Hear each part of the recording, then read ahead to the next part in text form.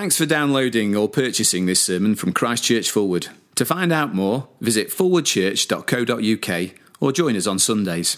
Exodus 34, verse 1. The Lord said to Moses, "Chisel out 2 stone tablets like the first ones, and I will write on them the words that were on the first tablets, which you broke. Be ready in the morning and then come up on Mount Sinai. Present yourself to me there on top of the mountain. No one is to come with you or be seen anywhere on the mountain. Not even the flocks and herds may graze in front of the mountain." So Moses chiseled out 2 stone tablets like the first ones and went up Mount Sinai early in the morning, as the Lord had commanded him. And he carried the 2 stone tablets in his hands. Then the Lord came down in the cloud and stood there with him and proclaimed his name, the Lord. And he passed in front of Moses, proclaiming, the Lord, the compassionate and gracious God, slow to anger, abounding in love and faithfulness, maintaining love to thousands and forgiving wickedness, rebellion and sin. Yet he does not leave the guilty unpunished. He punishes the children and their children for the sin of the fathers to the 3rd and 4th generation. Moses bowed down to the ground at once and worshipped. "O Lord, if I have found favor in your eyes," he said, "then let the Lord go with us. Although this is a stiff-necked people, forgive our wickedness and our sin, and take us as your inheritance." Then the Lord said, "I am making a covenant with you. Before all your people I will do wonders never before done in any nation in all the world.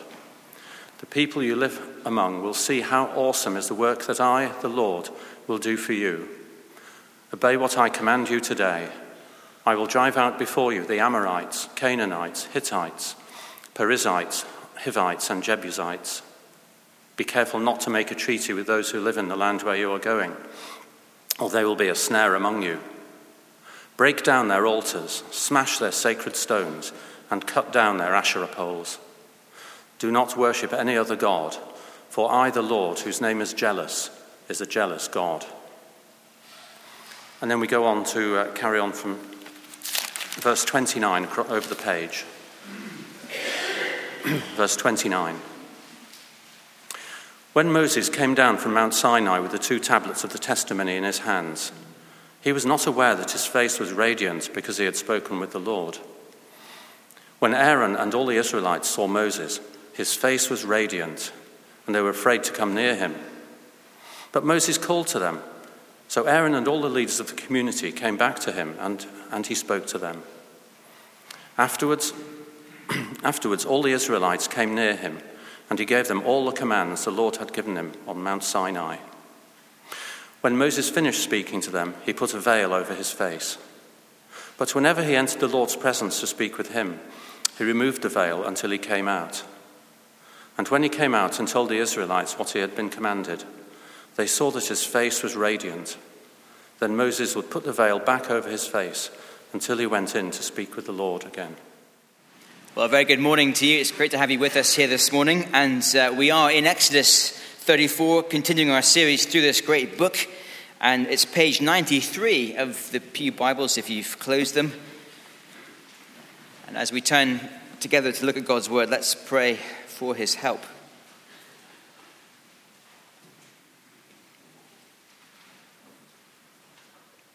Father, we've seen in the book of Exodus how wonderful and awesome and powerful the Lord is. We pray that you would help us, therefore, this morning to humbly sit under his word. We ask that you would give us hearts that are hungry. Please help me to be faithful. And we ask these things for your glory. In Jesus' name, amen. Many years ago, when Lorna and I were engaged and preparing to get married, we attended some marriage preparation classes with an older couple from our local church then. They were brilliant, really helpful. I would commend anyone thinking about getting married to also think about marriage preparation courses. I do remember on one particular night as we talked with this couple, they asked us if we had had our first major disagreement as a couple. There was a slight awkward pause as we thought about how to respond to this rather personal question. And then after a moment's pause, I think almost simultaneously, I said no, and Lorna said yes. Which, of course, made things even more awkward at that point. It's a good question to ask, isn't it? It's the right kind of question, not just within marriages, but within any relationship. How do you resolve conflict when it occurs? When a wrong has been committed, there's a breakdown in the relationship. How do you move on from that point of crisis? Because it's very hard for any relationship to survive any length of time unless you know how to move on from that kind of breakdown. That is very much, I think, the question hanging over Exodus 34. How do you move on from a breakdown in a relationship? I guess the word conflict is often used to describe how you resolve these things, but I'm not sure conflict really gets us to the heart of what's happened in Exodus. If you've been with us these last few weeks, we've seen how the Lord has wonderfully rescued his people out of slavery in Egypt, powerfully bringing them to himself at his mountain. And yet after revealing his wonderful, remarkable character, which comes into focus so clearly in Exodus, where we see the character of his people also coming into focus, for they are, as the Bible says, a stiff-necked people, refusing to go the Lord's way and follow his word, and culminating in the terrible events of the golden calf that we saw a few weeks ago. This isn't so much conflict within a relationship. This is raw rebellion within a relationship. It's how do you avoid dying in this relationship kind of question. For the Lord's response in Exodus is anger. He says, I will wipe out this people before he relents to a certain point. And the big question hanging over Exodus at this point is, how can this relationship move on? How can this rebellion be dealt with such that things get back to normal between God and his people, if they ever can in the future? Well, wonderfully, in Exodus 34 this morning, we get the answer. And the answer is yes, things can move forward. It's a chapter of fresh starts. And we see that straight away from verse 1. That the Lord said to Moses, chisel out 2 stone tablets like the first ones, and I will write on them the words that were on the first tablets, which you broke. Now, Moses wasn't clumsy with the first tablets. If you remember, having had them inscribed with the words of God's conditions for the relationship between God and his people, as Moses came down the mountain carrying these tablets, he saw the people worshiping a golden calf, and in anger and despair, he broke them on the ground, symbolically showing that the covenant was broken. It's like he tore up the contract between God and his people. But here, the Lord says, take some new tablets, and I will rewrite onto them the conditions of your relationship. And just like the first time, we see Moses heading back up the mountain on his own to be with the Lord, and no one else can come near the mountain. This is the sort of same process that we saw happening earlier on in Exodus. And then after the words of great hope and promise, then comes the reality, verse 10. Then the Lord said, I am making a covenant with you. Before all your people, I will do wonders never before seen in any nation in all the world. This is a fresh start. Not a new covenant, but a reboot of the old one. And what follows from verse 10 through to the end of verse 28 is a sort of summary of the key headlines of how the Lord wants his people to live again with him in this relationship. It's a wonderful moment. After the rebellion of the golden calf, the relationship is moving on. It's still intact. But the big question for us this morning is how? The answer we find here in Exodus 34 is foundational for the rest of the Bible. This is the first time that God's people have broken his covenant like this. And so this is the first time we discover how the Lord is going to repair that kind of broken relationship. And what we discover in Exodus 34 is a theme that comes up again and again and again throughout the rest of the Bible.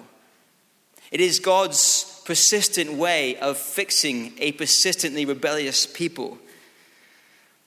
And it's our answer this morning for how the Lord forgives our rebellion and gives us a fresh start. And so for each of us here this morning, we would do very well to make sure we are crystal clear on what it takes for our relationship with the Lord to be repaired such that we can move on with him.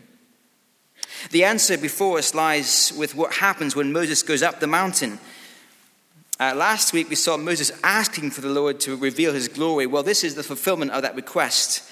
The Lord passes by Moses.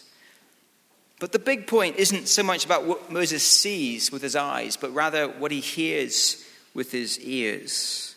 And he hears the Lord proclaim the wonderful words of verse 6. The Lord, the compassionate and gracious God, slow to anger, abounding in love and faithfulness, maintaining love to thousands, and forgiving wickedness, rebellion, and sin. The Lord, God's personal relational name. This church has a vicar.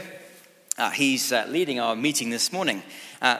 Vicar is the job title of the one who leads the church, humanly speaking. But of course, the vicar also has a name, Paul. He's a person with a personal name. There's a difference between the job title and the personal name, Vicar Paul. Well, so too with the God of the Bible. God, the job title. The Lord, his personal name, by which he reveals himself to his people. It's the name that we find being described again and again through Exodus as God reveals himself to his people.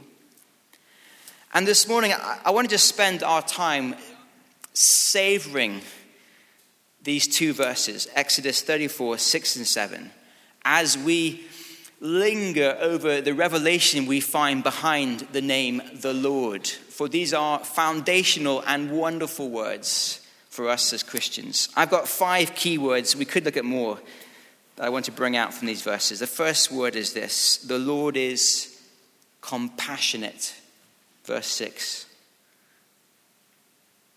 Some time ago, I was reading a book written by a guy called Jim Collins. He's a sort of management guru, thinker kind of person.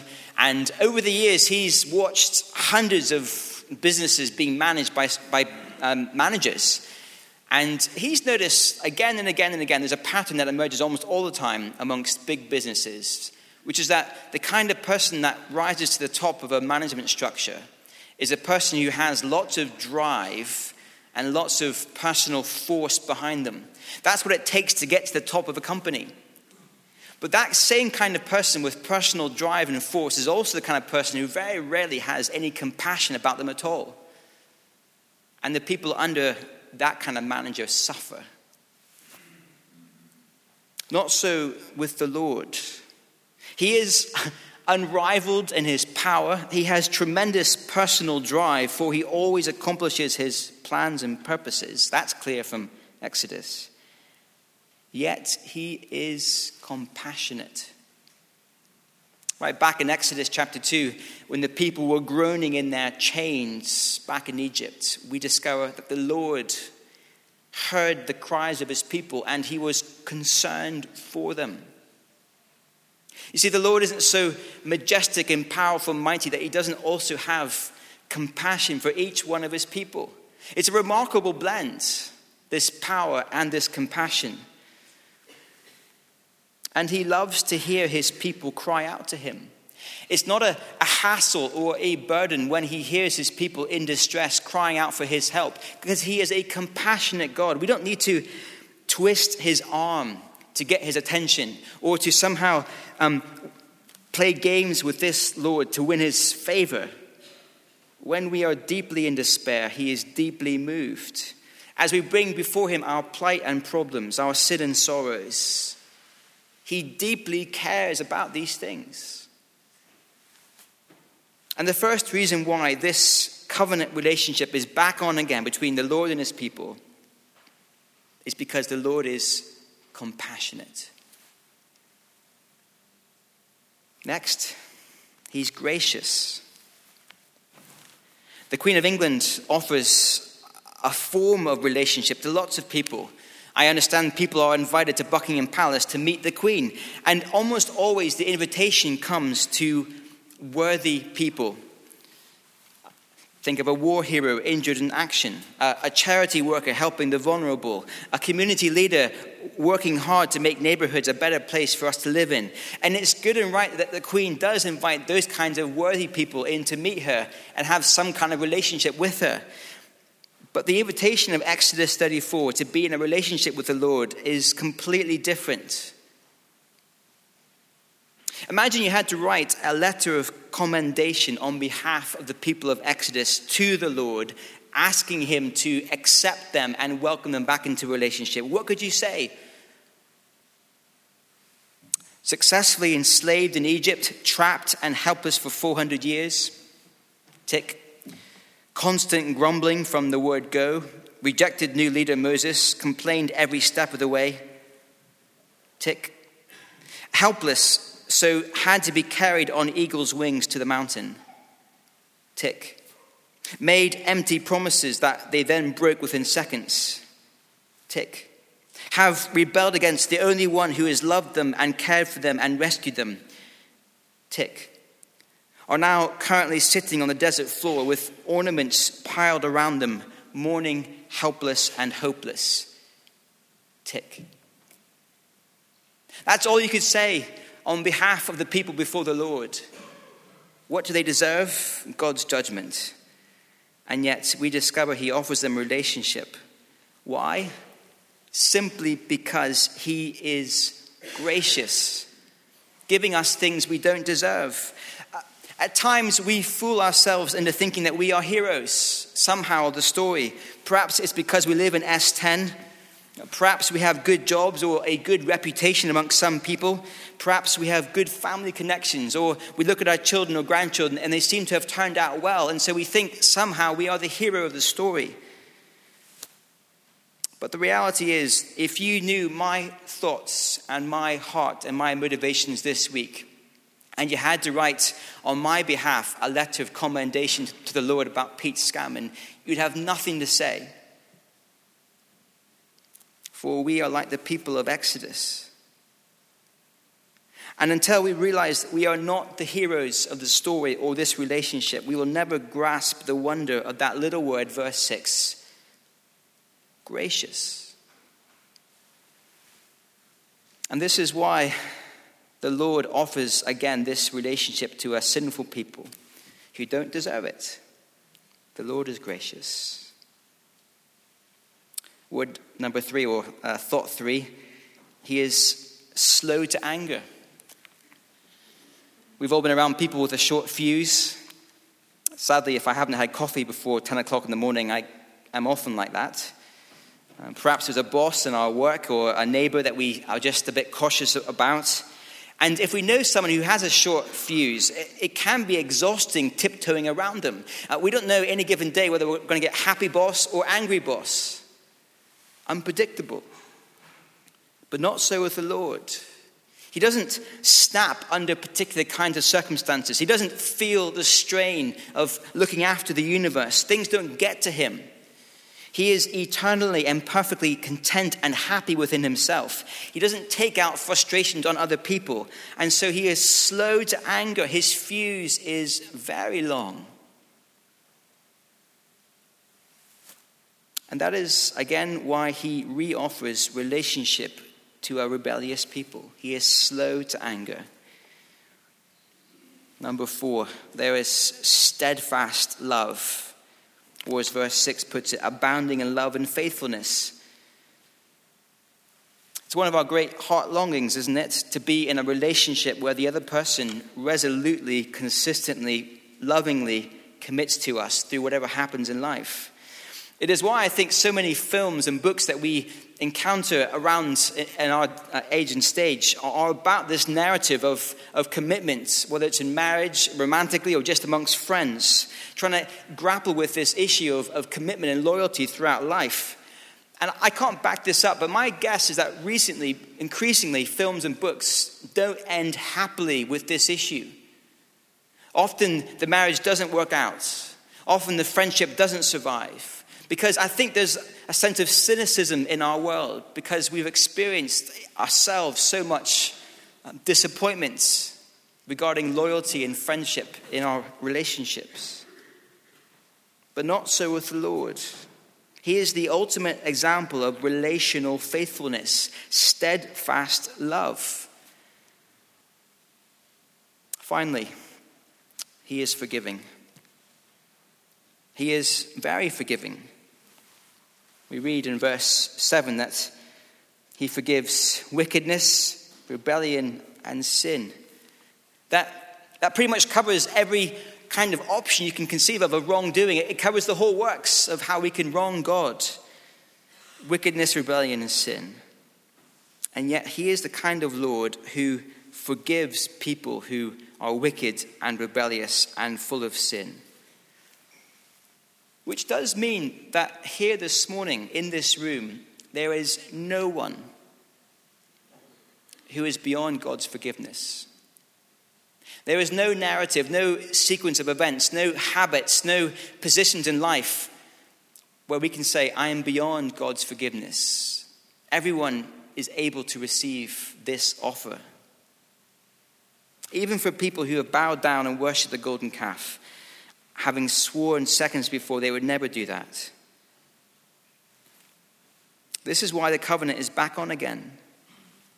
Nothing's changed. The people have done nothing. They're still sitting around in groups with their ornaments cast on the ground from Exodus 33. They've done nothing.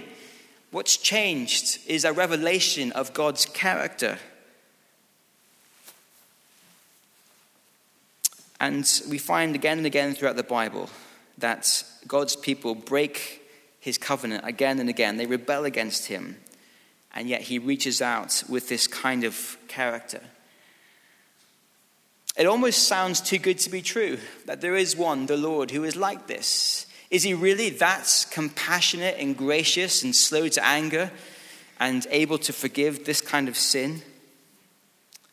Well, yes, he is, and we know it most fully and most gloriously in the person of Jesus Christ, who is the one who lived a life full of utter compassion and also died a death of utter grace and forgiveness. And as we come in a moment to eat bread and drink wine together, let us remember afresh that we do know the Lord is like this once and for all in the Lord Jesus as he died on the cross for us. And I think this morning as we process what these words mean for us as Christians, I think the great call of Exodus 34 is to be a people who get up off the dusty floor of the desert, who put off the signs of mourning, and who come running back to the Lord and recommit ourselves to following him. That's the call of Exodus 34. And if you've come here this morning dragging yourself to the church meeting full of a sense of guilt and despair, come this morning and enjoy the meal and rejoice in forgiveness. And then leave here this morning recommitted to worshiping the Lord alone.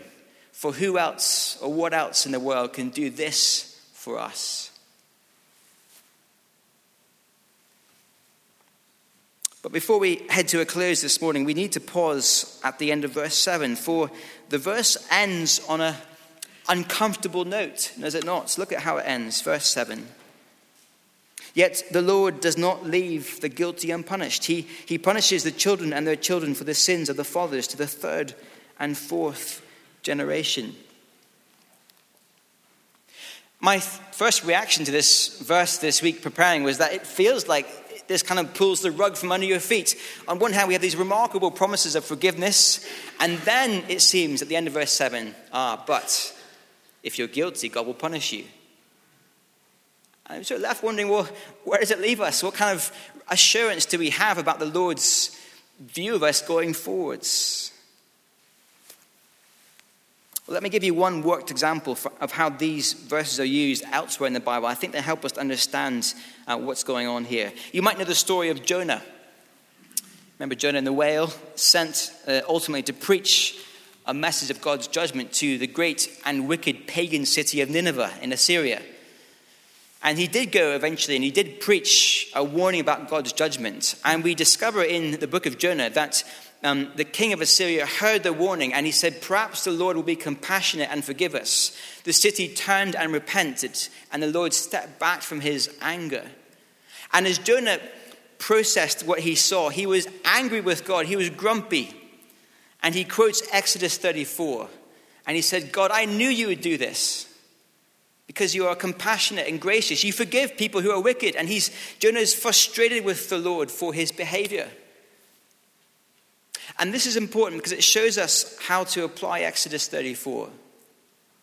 You see, Nineveh had been a tremendously wicked city. No doubt about that at all. Appalling things. You can read about Nineveh in the book of Nahum. And yet the offer comes of forgiveness as they heard the word preached. And they did turn around, they repented, and they cast themselves on the mercy of the Lord, and he forgave them. And that seems to be the thrust of the first part of Exodus 34, verse 6, and the first part of 7. The Lord does forgive those who turn to him. But I think the implication is that if Nineveh hadn't turned and repented, then they would have remained in their guilt, and the Lord would have judged them. That seems to be the implication of the offer. You can choose life by repenting or choose judgment by not repenting. And I think that's the point of Exodus 34, verse 7. For those who turn and cast ourselves on the mercy of the Lord, he does forgive us, verse 6 and verse 7. But for those who make a habit through a lifetime of pushing away the offer of forgiveness, there will come a moment when the Lord does respond by judging the guilty. And so, of course, the call, I think, in verse 7 is not to be like people who make a lifetime habit of rejecting God's call to repent and to turn back to him. It is a good thing that the Lord does judge this persistent, lifelong rebellion. We don't want the Lord to turn a blind eye to that kind of evil, do we? I don't understand fully who's to blame or what's happening in places like Aleppo or Mosul, but I do know there's tremendous agony taking place at the moment. And I know humanity is involved in all our sin in those moments of suffering. I do want the Lord to step in at some point and act to judge the guilty parties involved in what's happening there. We escape his judgment by turning and repenting. And when we do, he is gracious and compassionate. What about this business of the children being judged?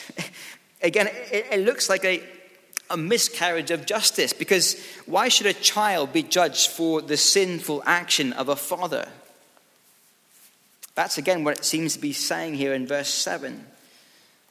But I don't think that's the point of verse 7. Later on in the Bible, you can check this up later if you want to, but in Ezekiel chapter 18, we discover that each person will have to give an account for their own personal sin. The sin of one person won't be cast on to the sin of another. Each person responsible for their own sin. And so what is happening here, it can't be that the father sins over here and then an innocent son over here is judged. That's not what's happening. That's against the whole flow of the Bible.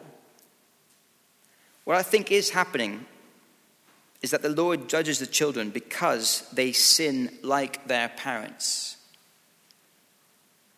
There is a sense in which sin takes hold of families. And when it becomes the atmosphere and norm, it doesn't just impact the parents, it rubs off on the children. And when the children begin to copy their parents in rebellion against the Lord, so they too will experience his judgment if they persist for a lifetime. We see this in the Bible, don't we? Think of the kings of Israel. One king does wicked in the eyes of the Lord. His son does the same. The pattern cascades down from generation to generation. Sin is so often copied. I guess for the people of Israel, there's a real challenge for them that their particular response in this moment, will they get up off the desert floor and come back to the Lord in repentance? If they do this, then their children will copy them and find forgiveness. But if they harden their hearts and rebel, it's not just the parents that will suffer. There'll be a cascade down through the generations. It is a challenge, I think, for us parents here today. We have a tremendous influence over our children. We like football, so often our children like football. We have a problem with our temper, so often our children have a problem with their temper.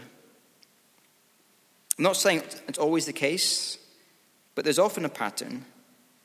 And when we make a habit of playing loose and fast with the Lord's grace, so often our children also make a habit of playing loose and fast with God's grace.